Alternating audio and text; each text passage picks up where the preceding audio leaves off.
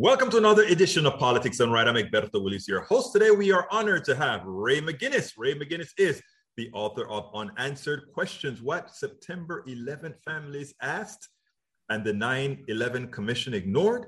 McGinnis believes the stories of the families of the victims of September 11th and their efforts to establish an inquiry into the attacks. He offers a doorway for theological reflection about what it means to live in a post-9/11 world. Welcome to Politics Done Right. Senor McGinnis, how are you doing today? I'm very well. Thank you. It's so good to be with you today. It's great being with you. First of all, tell me a little bit about yourself. Well, I was born in Vancouver, Canada. I have studied at the University of Toronto, a Bachelor of Arts degree, political science, religious studies, history, English literature.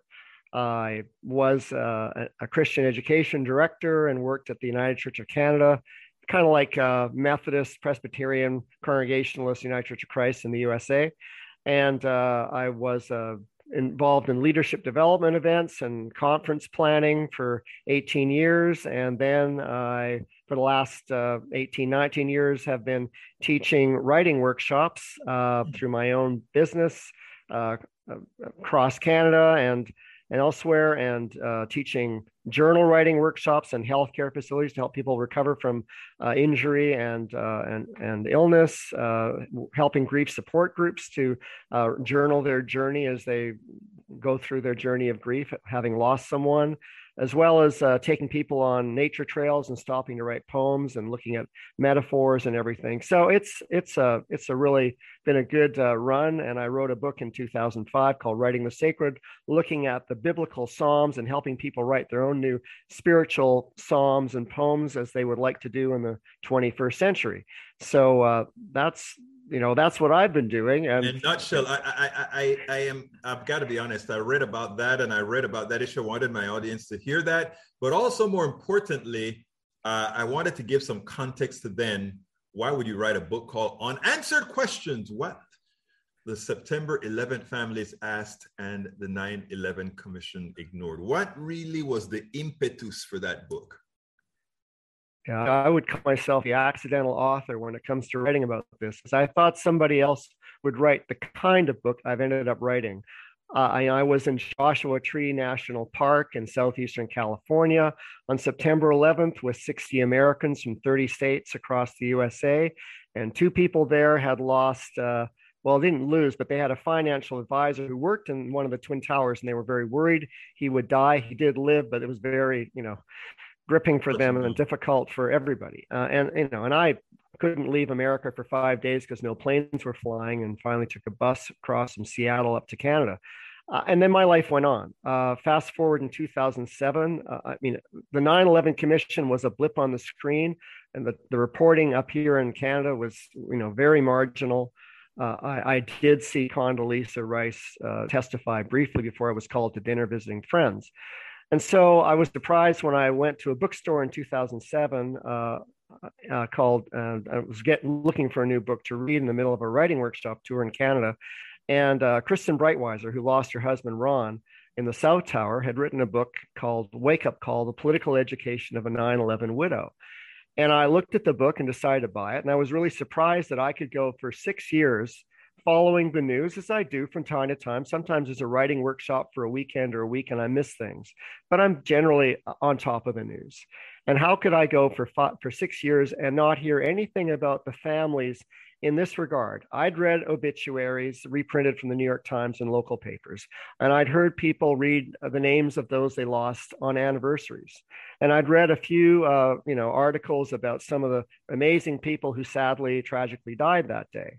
But I had not read anything in 6 years or heard anything on the radio or TV that let me know that among the families who lost loved ones, that there were hundreds and hundreds who went to New York, to Washington, D.C. to rally in June of 2002, who testified before the joint Senate and Congressional intelligence committees and knocked on the doors of members of Congress and Senate to demand an investigation, and including asking the president to do so. And I thought, how could I have missed this whole story which I learned by the co-chairs of the 9/11 Commission, Lee Hamilton and Thomas Keane, in their memoir, Without Precedent, referred to these families' efforts as one of the best examples of grassroots democracy and citizen advocacy in many decades. And I thought, how could I have missed that story? I mean, I knew who Rosa Parks was. She did something, way back in the late 50s to make a difference with civil rights. But here are these people who had lost loved ones, and we all talk about the families who lost loved ones and the September 11th families and the 9/11 heroes, the first responders. But here I was going six. So I decided after reading her book, I went to their website, which is still up there now, and you can look at their hundreds and hundreds and hundreds of questions that they asked the 9/11 Commission to investigate, which were never addressed. 9% of the questions were addressed. 70% were never touched on. Another about 20% were just sort of briefly grazed on or acknowledged. But it wasn't an investigation. If I went to, when I was in school or university, if I had filled out an exam and only answered 9% of the questions and just briefly mentioned a few others, I wouldn't have gotten a passing grade. So I thought that, and as the years rolled on, so about 2015, my dad had cancer, and for a number of years, I wasn't focused on thinking about writing a book or anything like this. But it occurred to me in conversation with a number of friends, relatives in the USA and friends up here, that here was this amazing story about these families and a real accessible way, because we all understand the families. And I thought a way for me to write a book, which would be different than some other ones out there. There are numbers of other books that are, I would say, more declarative and assertive around American government complicity, possibly, and writing more hardball political science or history books. And I wanted to write a book that would be accessible for the many thousands of people who'd taken writing workshops from me, who were not news junkies, but were interested in personal narrative. And I thought, if I write this book, and in addition to some of the information that I would need to write about in terms of what these questions are that weren't addressed, if I layer it with enough personal story and lift up excerpts of testimony before the 9/11 Commission from Mary Fetchett, who lost her son Brad, or Mindy Kleinberg, who lost her husband Alan, or Monica Gabrielle, who lost her husband Richard, and introduce these 12 people on the Family Steering Committee to the reading audience, plus other first responders and other people in the story, then it'll be a book that keeps moving from chapter to chapter, and it'll be, they won't be able to put it down. Let me stop you a second there, Ray, because once we start talking about a 9/11 book or a book of 9/11 stories not covered, the first thing that many people are going to think about is this some sort of conspiracy theory book? Yes or no?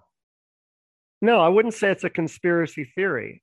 It's a historical fact that the families, not all of them, many families and many people, when you lose a loved one and you grieve, the inclination is to tuck in, to grieve and heal, and do that in private, way off the spotlight of any kind of news cameras or microphones from reporters.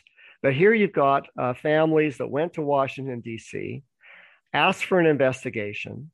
Many of the people, the dozen people on the Family Steering Committee, 5 of them that I know of, and there may be more, but 5 of them I know for sure, told the press how they voted in the year 2000, and 3 of those 5 voted for the Bush-Cheney ticket. So the people who are involved in wanting to have an investigation, many of them believe that, having voted for President Bush, that he would be their strongest advocate, that he, of course, would want to know what went wrong. So it's a story writing about the efforts of the families, the actual questions that they asked the 9/11 Commission. And the commissioners, by the way, when they received the hundreds and hundreds of questions from these families, they said to the press in March of 2003 that these questions would be a roadmap for how to do the investigation. And so at least the public face of how they were receiving the families' questions was with great appreciation. And so it's really, I really write about, what happens behind the scenes, how the families are hopeful. I mean, Mindy Kleinberg said they were always hopeful that the government would answer the questions. And yet Yeah. Let's break you there, because I want to kind of bring it now within the context of the program here and ask specifically, you wrote the book to give these people a voice that they hadn't heard from a voice that wasn't listened to by their own government. You presented a book that was a part of their voices. Give me an example of some of these voices that weren't heard. Well, some of the individuals. Yes. Yeah. So Lori Van Auken lost her husband Kenneth Van Auken, who died in the North Tower.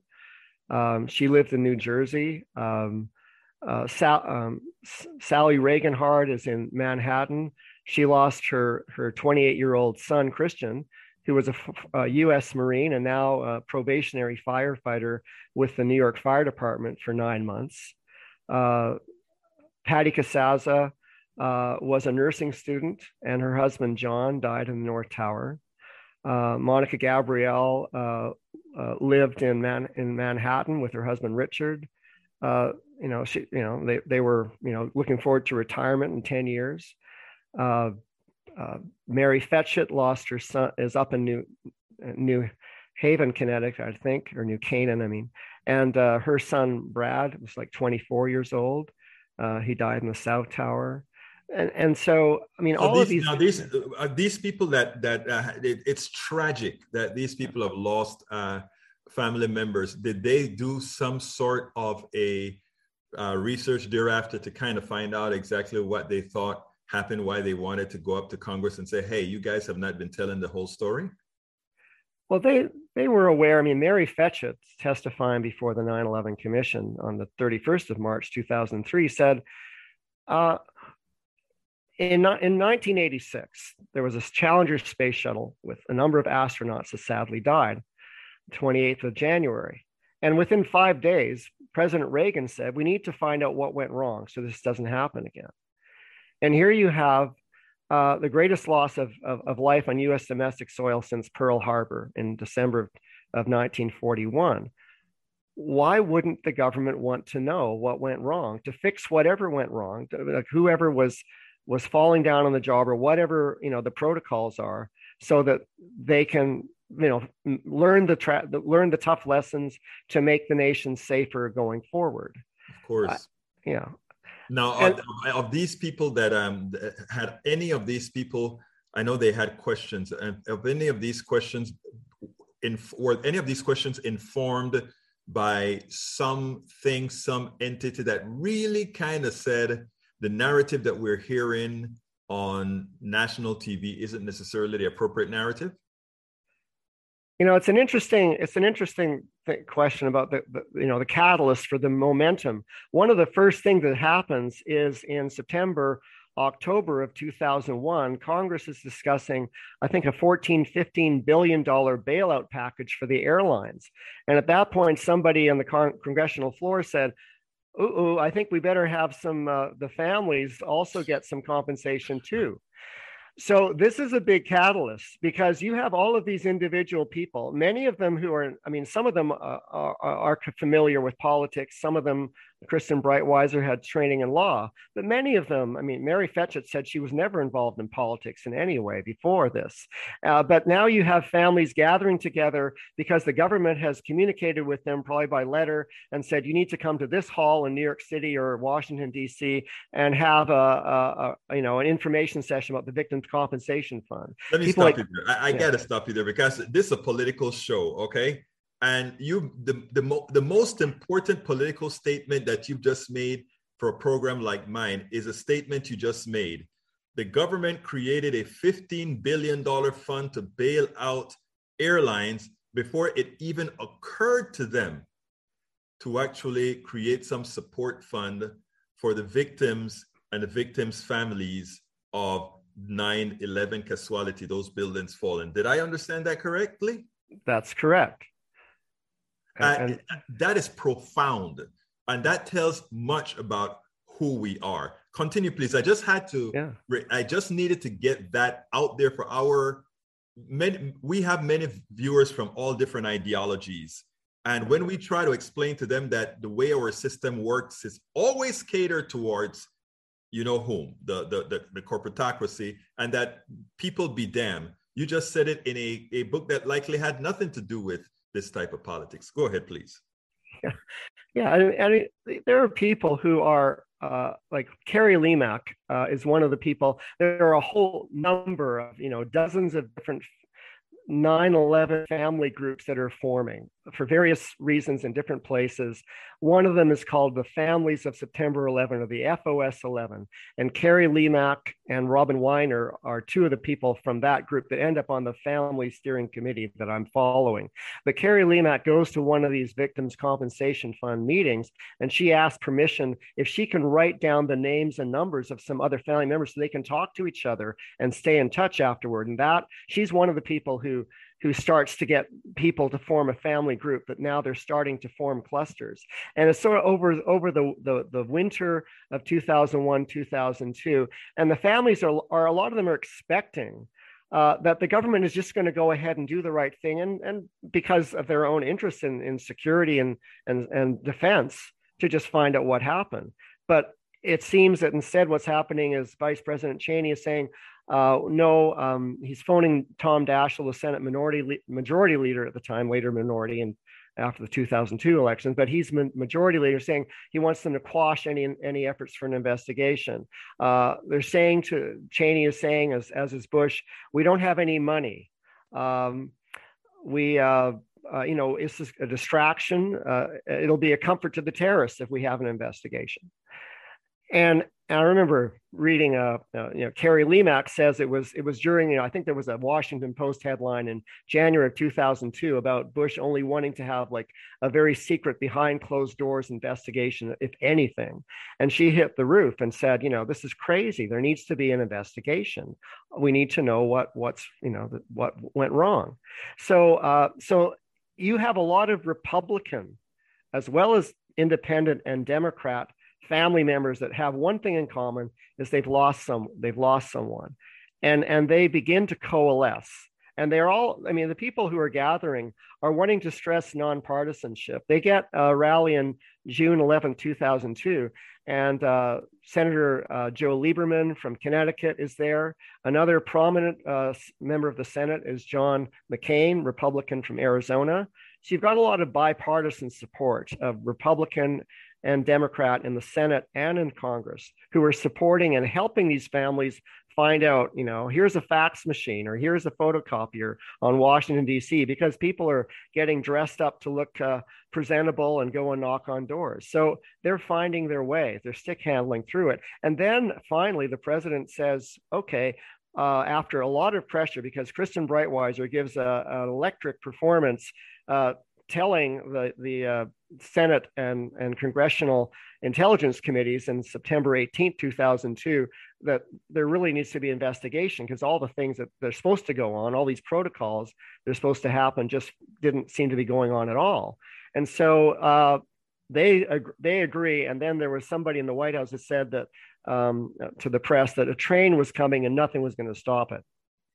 And so the president signs this, we're going to go ahead and get to the bottom of this. And then he appoints Henry Kissinger, who's got a long track record of secrecy. Of course. Yeah. So the families gather in late November, early December, and I think it's early December, and they go to Kissinger's office up on Park or Madison Avenue, and it's cold. They're wearing their winter coats, but he turns up the heat, as high as the thermometer can go, 86 degrees or something. And they're peeling off their coats, and he doesn't really want them to stay very long. And a couple of them, Kristen Breitweiser's done some background checks on him, and they want to make sure there's no conflict of interest.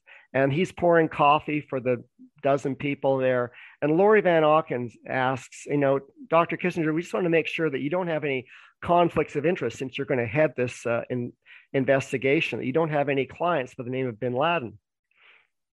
At that point, he starts to spill coffee all over the coffee table and loses his balance and falls off the couch and blames it on a fake eye. Many of the women, I think Patty Casazza mentions a lot, they kind of go into cleanup mode. They're training as mothers and so on, and they start finding the paper towel and mopping up the coffee. But the next day, I wonder why. But the next day, Kissinger resigns. and so then they have Tom Keene, who they find out later is on a board of one of the companies as part of a consortium, very interested in having a pipeline across Afghanistan, and So in effect, what you're saying is, in as much as we had a whole lot of dead Americans from a terrorist attack, which was legitimately a terrorist attack, I don't think you're disputing that, there was still money to be made, or money that nobody wanted to risk by trying to expand that too much into investigating what families wanted to hear. Is that what I'm understanding, including not going after the Saudis who were kind of escorted out of the country, as I recall? Yes. The co-chair is Lee Hamilton. I could say, okay, I mean, Bush is resistant. He's a Republican administration. So let's, a Democrat, Lee Hamilton from Indiana, who's been, it doesn't matter. Lee Hamilton happens to be, they find out, a best friend of Dick Cheney, a best friend of Donald Rumsfeld, Secretary of Defense for many decades. The Hamiltons, Cheneys, and Rumsfelds go off together for vacations from time to time. And then the families, are meeting in, February, March of 2003, find out that Lee Hamilton is against having any public hearings at all. Doesn't want to have any people coming for subpoena, no testifying under oath. He thinks it's going to be, dangerous to do those things.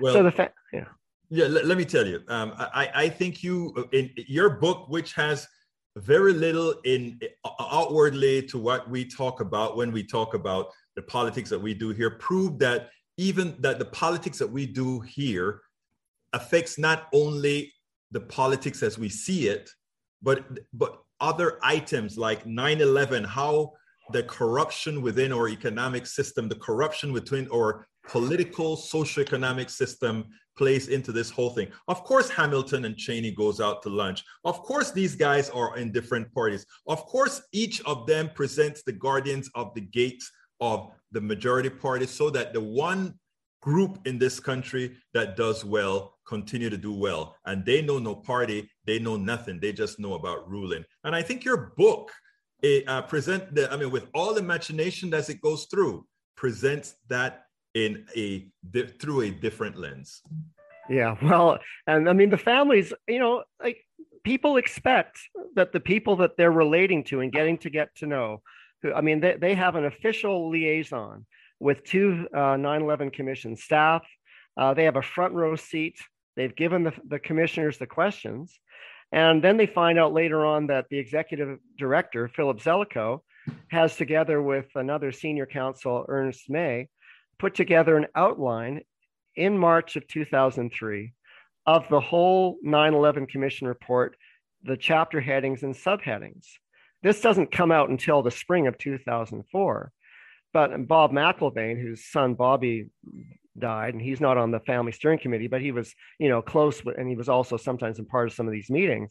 He says, it's mind-boggling that you would have an investigation where you prescribe what you think you're going to find before you start to do the investigation. Exactly. You've also got Zelikow, his executive secretary, Karen Hottaker, who had a resume from working with U.S. embassies in Europe, expects a certain standard, and so she keeps a phone log and discovers there's numerous phone calls that Zelikow is receiving, including herself, from Karl Rove. Ray, how many pages are in your book? 454. It seems that way because you have the whole story. Now, look, we are close to getting out of time here. So in 1 minute, tell me a synopsis that you want all of our audience to know, and tell them why you want them to check this book out and what it's going to do for them. I think that this book is about the stonewalling and the ignoring of a legitimate inquiry into what happened in a major event. We all live in a post 9/11 world. And I think that democracy is, depends on transparency and accountability and trustworthiness. And when you have a government ignoring and trying to get away with addressing questions, even from first responders and family members, you have a problem. And I think that the story is a cautionary tale of what to keep watch for and keep vigilant. And so, ironically, just the way you explain much of what occurred, the intersectionality with what we talk about here is actually quite obvious. Now, I always ask the last question, ask you to answer it in 30 seconds. What would you have liked me to ask you that I didn't?